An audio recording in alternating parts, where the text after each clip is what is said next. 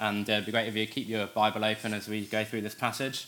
If you have any questions as we go through this sermon, which you might do, this passage kind of raises a lot of different questions. There's a website you can go to, redeemermcr.com/ask, and we'll go through those questions at the end of the sermon if you have them.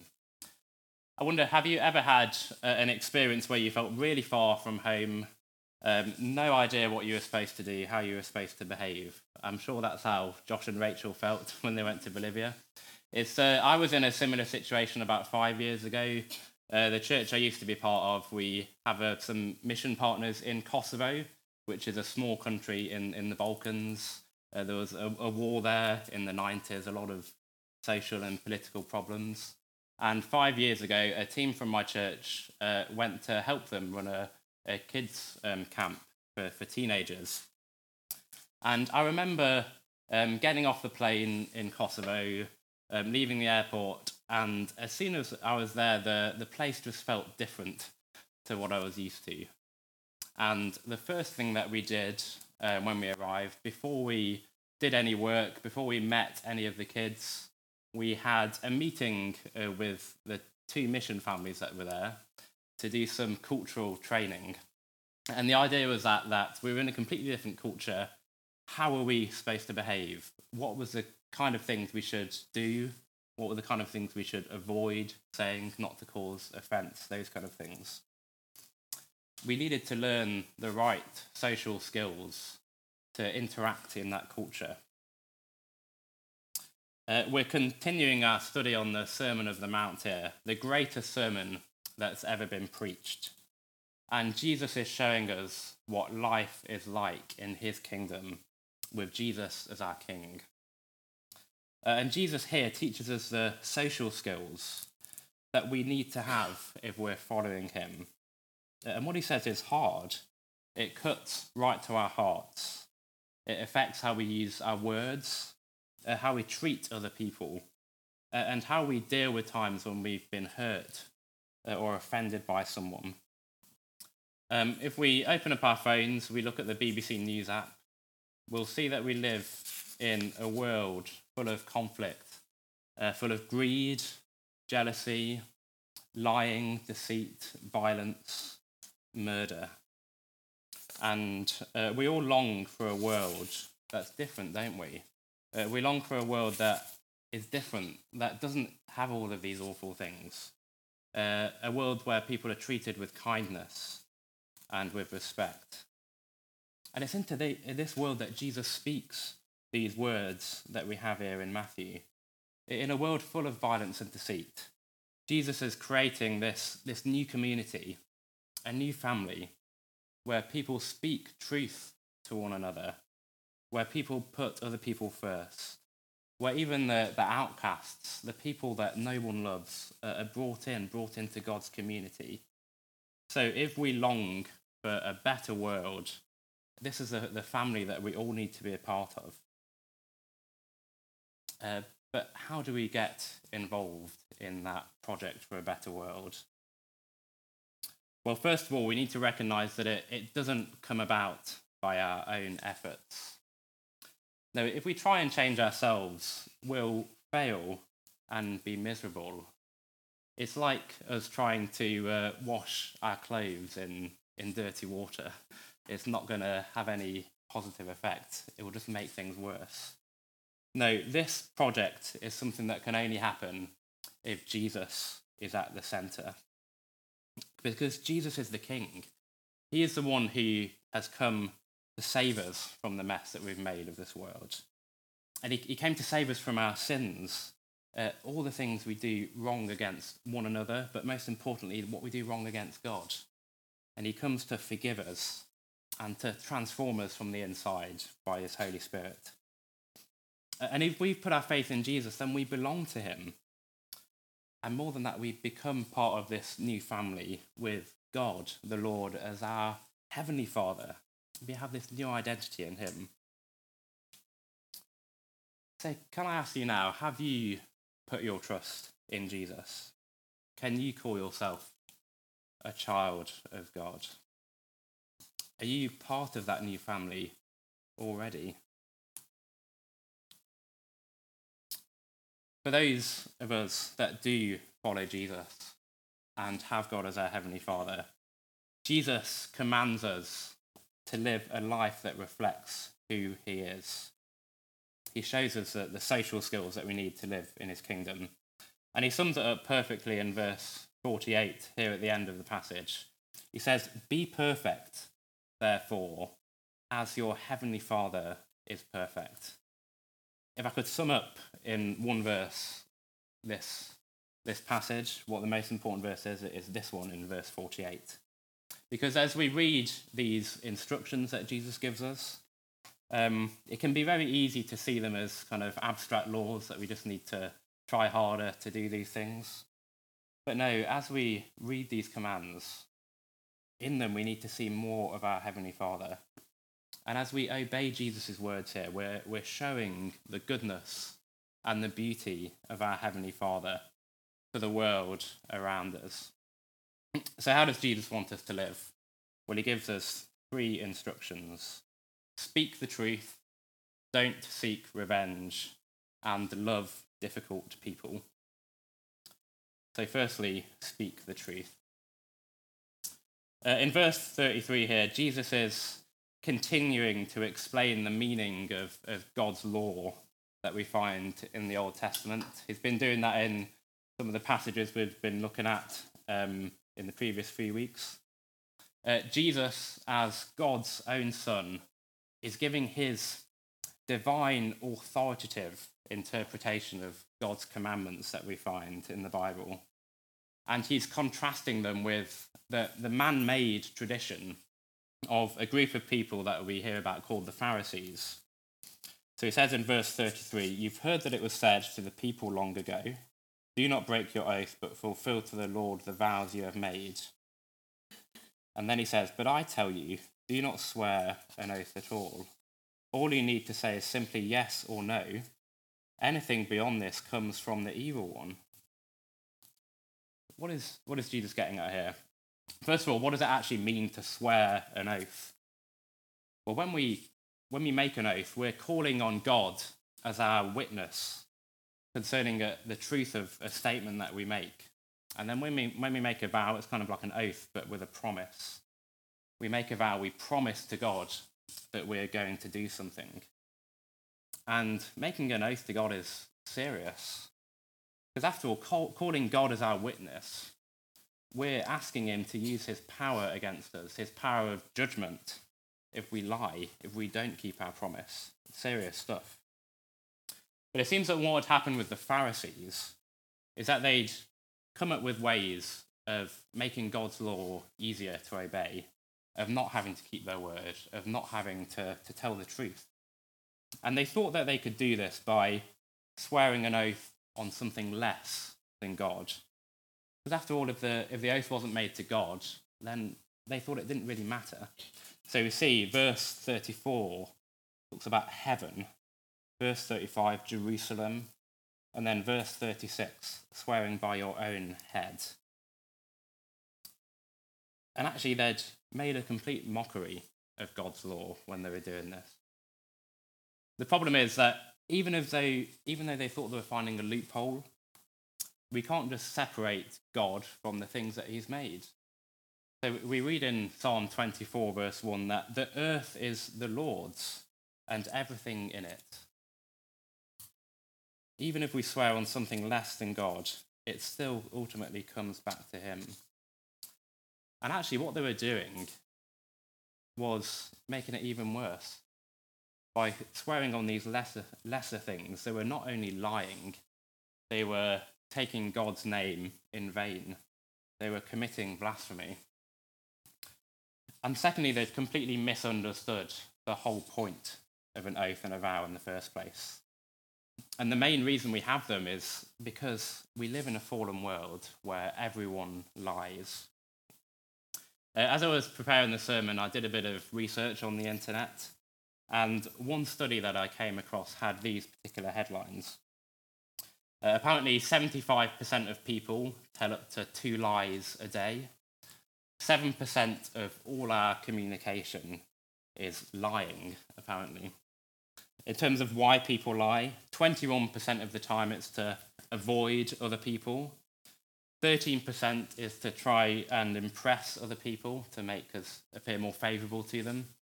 And 14% of the time is to protect ourselves. 51% of the lies we tell are to our friends, and 21% are to our family members. And in terms of some of the most common lies we tell, one is, I forgot, I am listening, or I'm busy then. Some of these things might sound funny, and I think they should make us laugh, but more seriously, we can see the effect that lying has on the world around us, can't we? People lying and breaking their promise can have a horrible effect. Just think of how many marriages are destroyed each year because someone has lied or been unfaithful. Think of how many political careers have been ended because someone's been lying and then they've eventually been found out. And sadly, even many churches, places that should show God's character to the world around us, even many churches have been destroyed by lies and unfaithfulness. And it's in this context that Jesus speaks. As God's people, we are to be people who speak the truth, people who keep our word. I wonder if that's true of you. If someone were to write a character reference for you, what would they say? Maybe they'd say, I'd just take their word with a pinch of salt. They have a habit of exaggerating things. Don't really take what they say seriously. They might say, just make a backup plan, just in case they don't show up. Or would they say, yes, this person, you always keep your word, you're always faithful. I can trust you with a secret.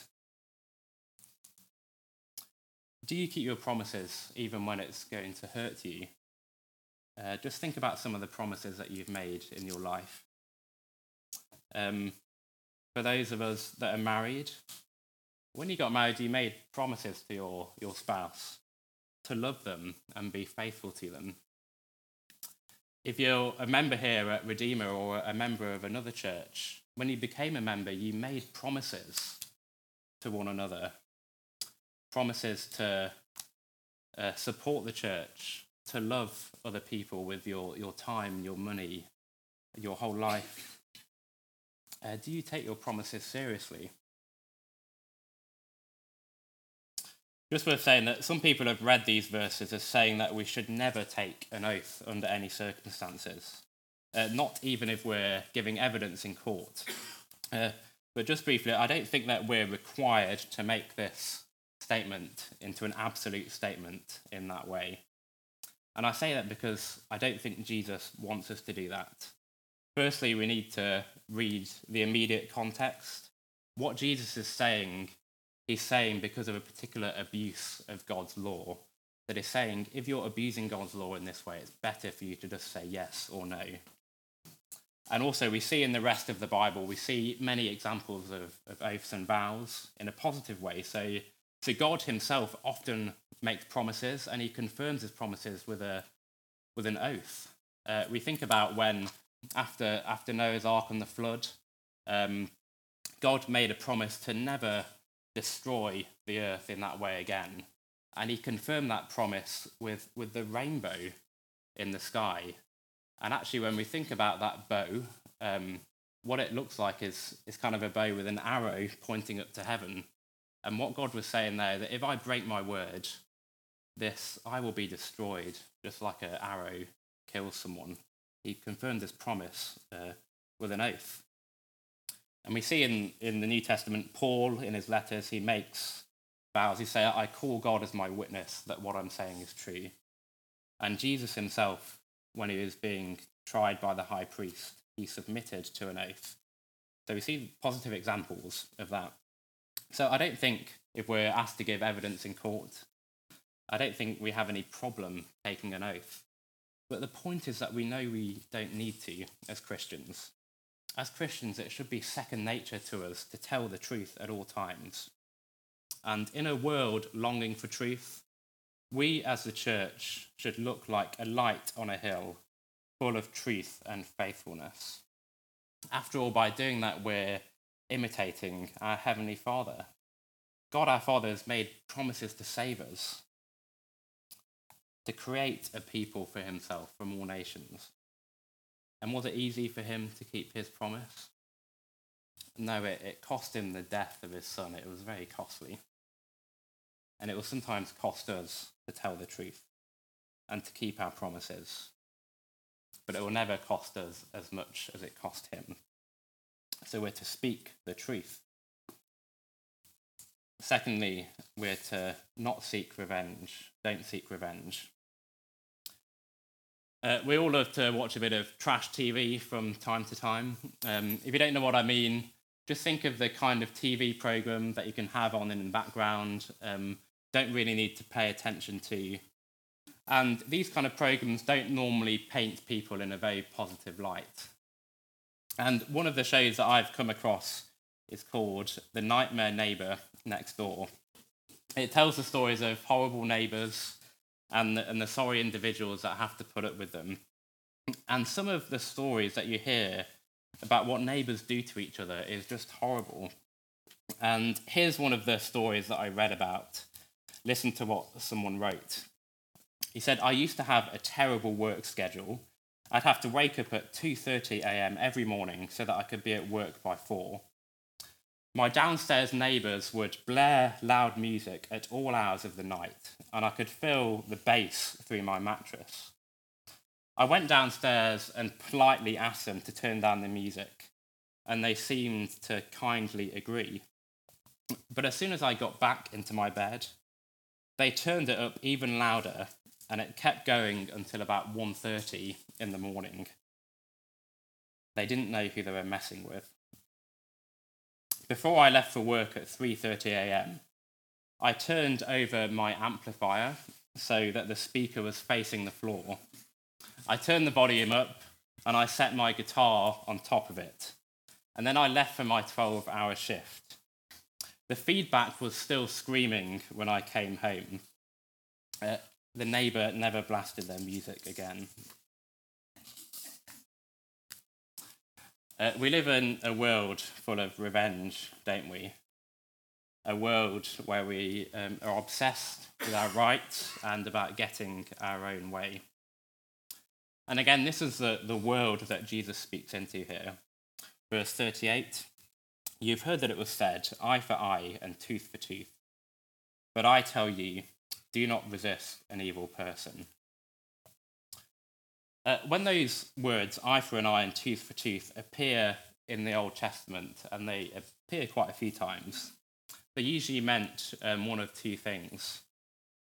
First of all, they were kind of instructions for how judges in Israel were to deal with wrongdoing, how they were to punish wrongdoing. So we might say in our culture, the punishment should fit the crime. But actually, they had another function. They actually set a limit for how much revenge someone could take on one another. We've all seen it when we were growing up in the school playground. A fight has broken out. And normally, the way the fight started was something so innocent. Someone may have just called someone a slightly bad name or made a joke that someone didn't like. But the natural human instinct is to take revenge, and the revenge is always worse than the initial offence that was created. So this command, eye for an eye, tooth for tooth, was supposed to limit that.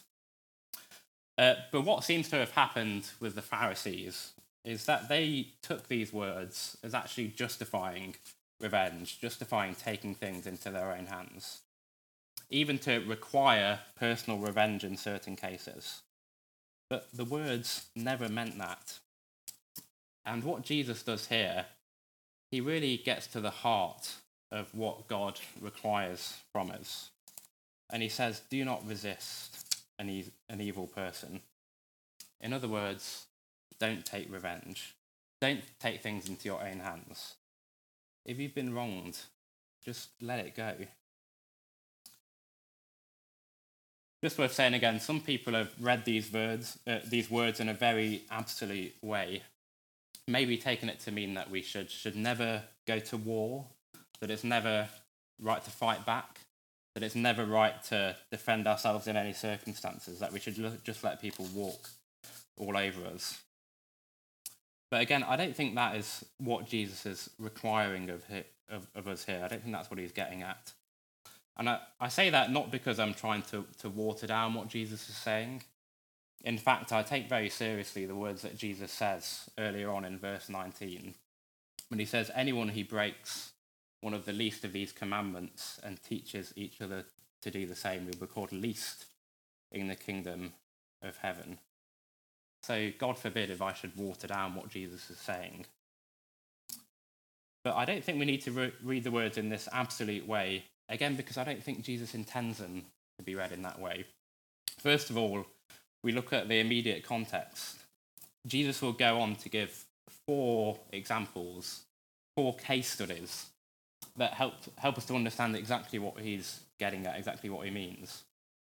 And then, again, we read these verses in the context of the whole Bible, which does teach us at certain times that they may be right to resist.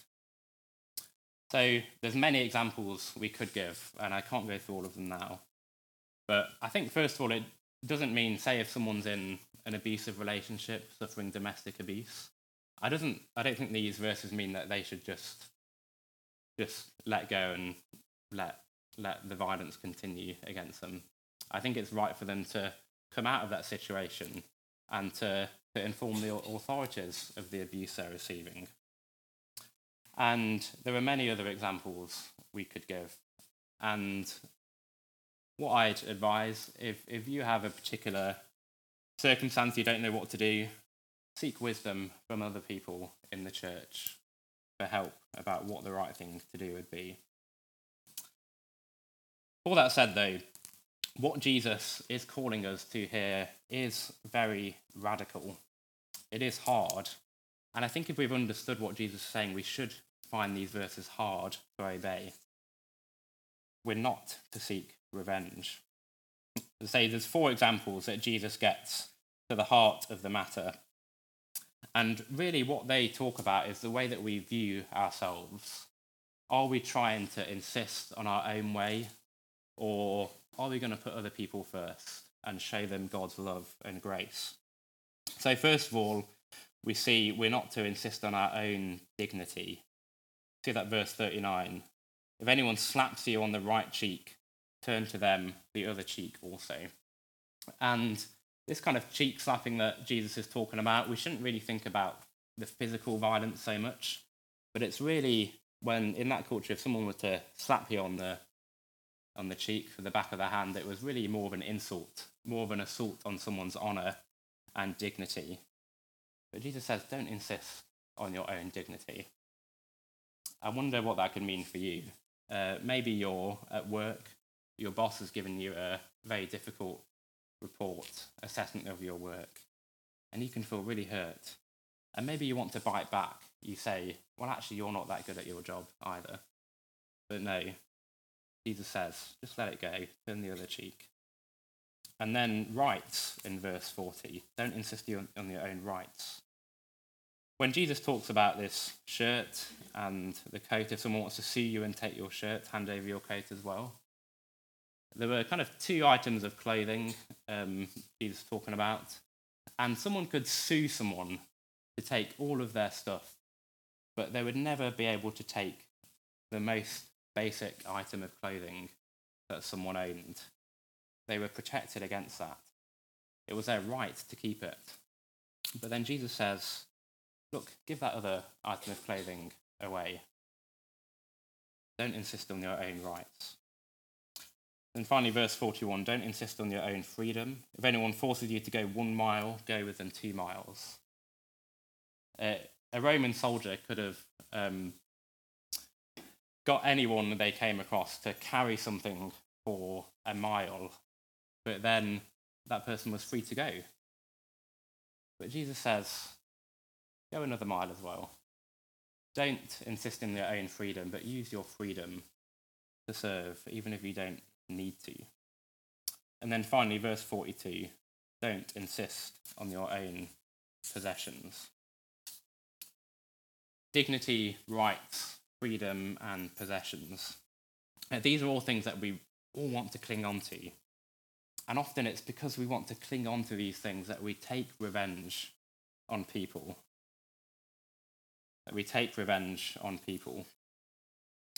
But think about how being a child of God transforms your attitude to all these things. After all, if you're a child of God, you have everything that you need in him. You've been blessed with all blessings in Christ. You have dignity in Christ. You have perfect freedom in him. You've been given everything you need in Christ.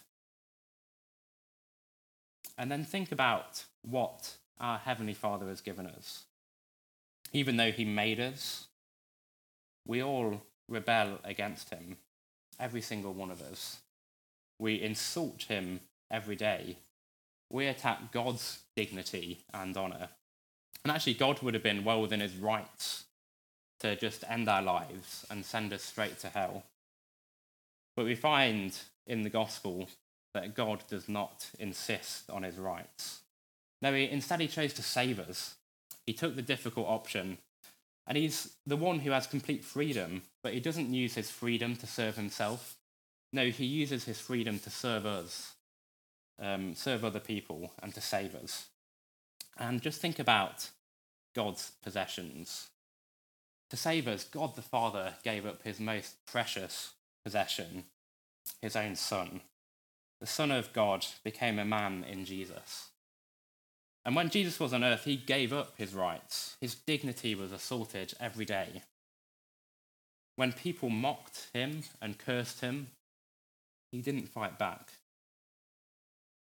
When they spat on his face, when they pressed the crown of thorns into his skull, when they drove the nails into his hands, he did not fight back, but he continued to love us. He died the most undignified death you could ever imagine. And as he died on the cross, he didn't only experience physical pain, but he experienced the crushing weight of God's righteous anger against our sin to save us.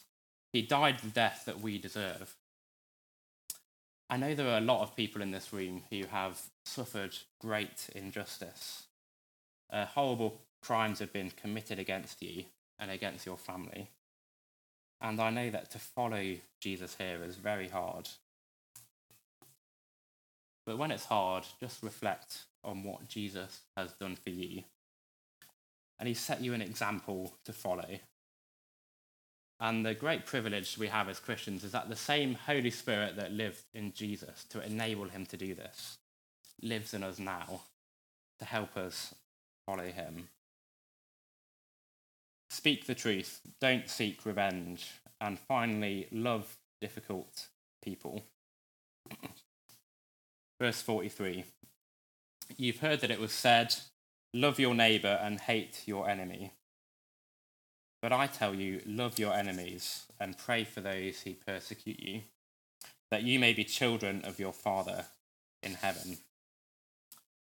That command, love your neighbour, is a command we find again and again throughout the Old Testament.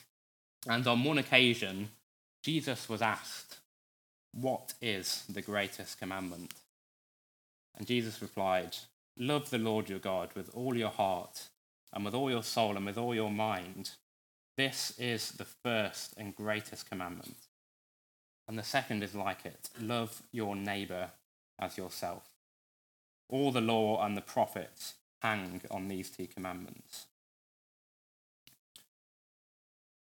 The problem with the Pharisees here is their interpretation of the commandment. See, they inferred that to love your neighbour meant to hate your enemy. But there's nowhere in the Bible that we see that command. That was just a tradition, a man-made tradition that they'd attached to God's word. And Jesus here teaches us what the commandment really means. And it doesn't just mean loving people that we get on with, loving people that are like us. No, it means to love people who aren't like us, to love people who we might find it difficult to love, even to love our enemies, to love those who hate us and persecute us. Have a think of who that might be for you. Who do you find it difficult to love? Maybe it's someone here in this room. Maybe it's someone in your family or someone at work. And it might even be a whole group of people. There might be groups of people in society that you just feel really alienated from. Their views might disgust you. Their lifestyle might make you uncomfortable. But Jesus commands us to love our enemy. Whoever it might be, we're commanded to love them just like Jesus has loved us. And one of the best ways that we can love someone is to pray for them. One of the ways that I was taught to pray, and I've taught people when I've spoken at camps before, is to use the word stop as a way to aid our prayers. So we'd say sorry, thank you, and we'd pray for others. And then we'd say, please God, help me with this. Just think about that third word, others. When we pray for others, we might have a list that we pray through. We might use an app on our phone. Well, can I ask you, who is on your prayer list? And does it have a category named enemies or people I find it difficult to love? And if not, maybe you need to include it. But how can I do that? How can I pray for someone who has hurt me, who doesn't show me any respect? Well, maybe Jesus had the same thoughts. As he was sentenced to death, despite not doing anything wrong, as he hung on the cross to die, did Jesus curse people? Did he hate them in return? No. He prayed, Father, forgive them. They do not know what they are doing. Through Jesus, we have the awesome privilege of being called children of God. And our call is to be perfect as our Heavenly Father is perfect. And just look at verse 48 again. Be perfect, therefore, as your Heavenly Father is perfect. When I used to read that verse, I used to see it as a kind of a crushing burden, an impossible standard, something that would only ever cause me discouragement. But as I've reflected more, I've come to realise that to obey this is actually a privilege. It's my greatest joy. I have the privilege of being able to display God's goodness, his beauty and his kindness, the kindness of my Heavenly Father to the world around me. And it's my greatest joy to do this. As I imitate my Father, I get to experience life as it's meant to be lived. And we get to do that together as we seek to put these words into practice. We get to create a community of people where God's love is put on display and people are drawn to know him. So yes, it is hard. It is difficult at times to do what Jesus says here. And there are times that I just want to say, Lord, please can you not just let me have things my own way? Can I not just water down what you're saying so that, life is easier for me? But then I have to remember God's love and what Jesus has done for me. And one of the ways that we remember what God has done for us together is by celebrating the Lord's Supper together. Under your seats, you should hopefully find a little thing like this with a small cup. There's a small piece of bread at the top and the grape juice underneath. And what we'll do in a minute when we're singing, just find a moment as we're singing to eat the bread and to drink and remember what Jesus has done. This is a meal that Jesus instituted the night before he died, the night when he was betrayed. He gathered his disciples around him. He took bread and he said, "Eat, this is my body broken for you. Do this in remembrance of me." He also took the cup of wine and said, "Drink, this is my blood shed for you. Do this in remembrance of me." As Jesus' followers today, we eat the bread and the wine and drink the wine in remembrance of what Jesus did for us. He loved us when we were still his enemies. And in the book of Romans, Paul gives a description of what Jesus did for us. He says, "You see, just at the right time, when we were still powerless, Christ died for the ungodly. Very rarely will anyone die for a righteous man, though for a good man, someone might possibly dare to die. But God demonstrates his own love for us in this: while we were still sinners, Christ died for us." As well as a remembrance, the Bible also talks about this meal being a participation in Christ. So as we eat and drink, Jesus is truly present with us by his Holy Spirit, and he strengthens us as we eat and drink, strengthens our faith, strengthens our ability to obey God when it's difficult. And finally, this meal is a proclamation. As we eat and drink, we proclaim Jesus' death to each other and to the world around us until Jesus returns. Who is this meal for? Well, it's only for Christians. It's only for people that are following Jesus. If that's not where you're at, it wouldn't be right for you to join in. It wouldn't be right for you to join in with something that you don't believe in. If you do have questions, I'd love to speak to you after the service to help you understand what it means to follow Jesus, how you could do that. The Bible also teaches us to examine ourselves before we take the Lord's Supper. So first of all, if we are claiming to follow Jesus, but we know that we're living in unrepentant sin, we know that we're living in a way which we know is not right, Jesus teaches us to first deal with that problem and then come and take and eat. And again, if you're a Christian but you are in broken relationship with someone else in the church, before you eat and drink, go and reconcile with that person. It's not right to eat and drink as a family together when we're alienated from someone in the church. But for those who trust in Christ, even though our faith is weak, even though we mess up, this meal is great joy for us. Let us rejoice in what Jesus has done for us on the cross. In a moment, I'll pray and then we'll sing. During the singing, if you want prayer, I think Kathleen will be at the back to pray with you if you like. So if that's something you want to... And you don't need to have anything specific that you want prayer for. If you just want prayer in general, that's fine as well. Let's pray together. Father God, we thank you so much for your word. Thank you that for the teaching of Jesus that we have here, which in many ways is very hard to obey, to put into practice.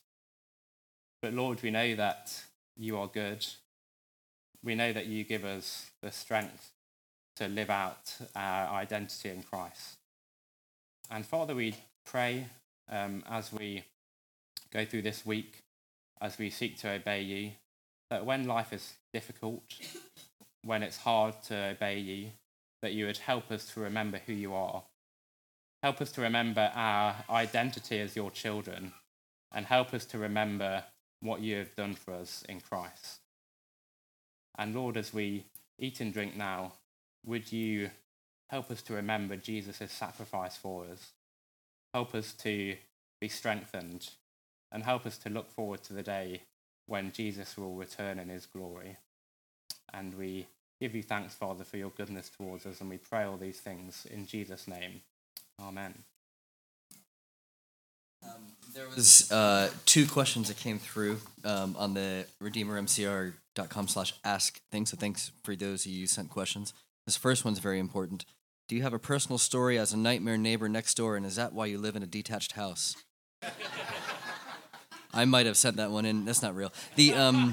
There's one actual. It's a good question, and this is the first time Sam is hearing it too. So yeah, what is the balance between not seeking revenge or being petty while simultaneously confronting conflict when necessary in order to seek peace? So I think a lot of Oh yeah. What is the balance between not seeking revenge or being petty while simultaneously confronting conflict when necessary in order to seek peace? Yeah. So I think we need to remember a lot of what Jesus is talking about here is more to do with our personal lives. That seems to be the context in what Jesus is speaking, and the examples Jesus gives gets more at our personal heart issues. I think, as I said, we need to balance what Jesus is saying with what the rest of the Bible teaches. So I think, first of all, the words eye for an eye, tooth for tooth were originally given more in the context of judges in Israel. And I think we read in the Bible that in Romans 13, we read that God has given power to the state, to the government, to punish wrongdoing in certain ways. So it's important that we still have laws, that we still have a criminal justice system to do these things. And it's right for us as Christians to inform the police when something's happened so that they can deal with those situations. I think also we talk about war. We can think about the war in Ukraine with Russia. I think it is right in certain circumstances that governments go to war to protect peace. We read in Ecclesiastes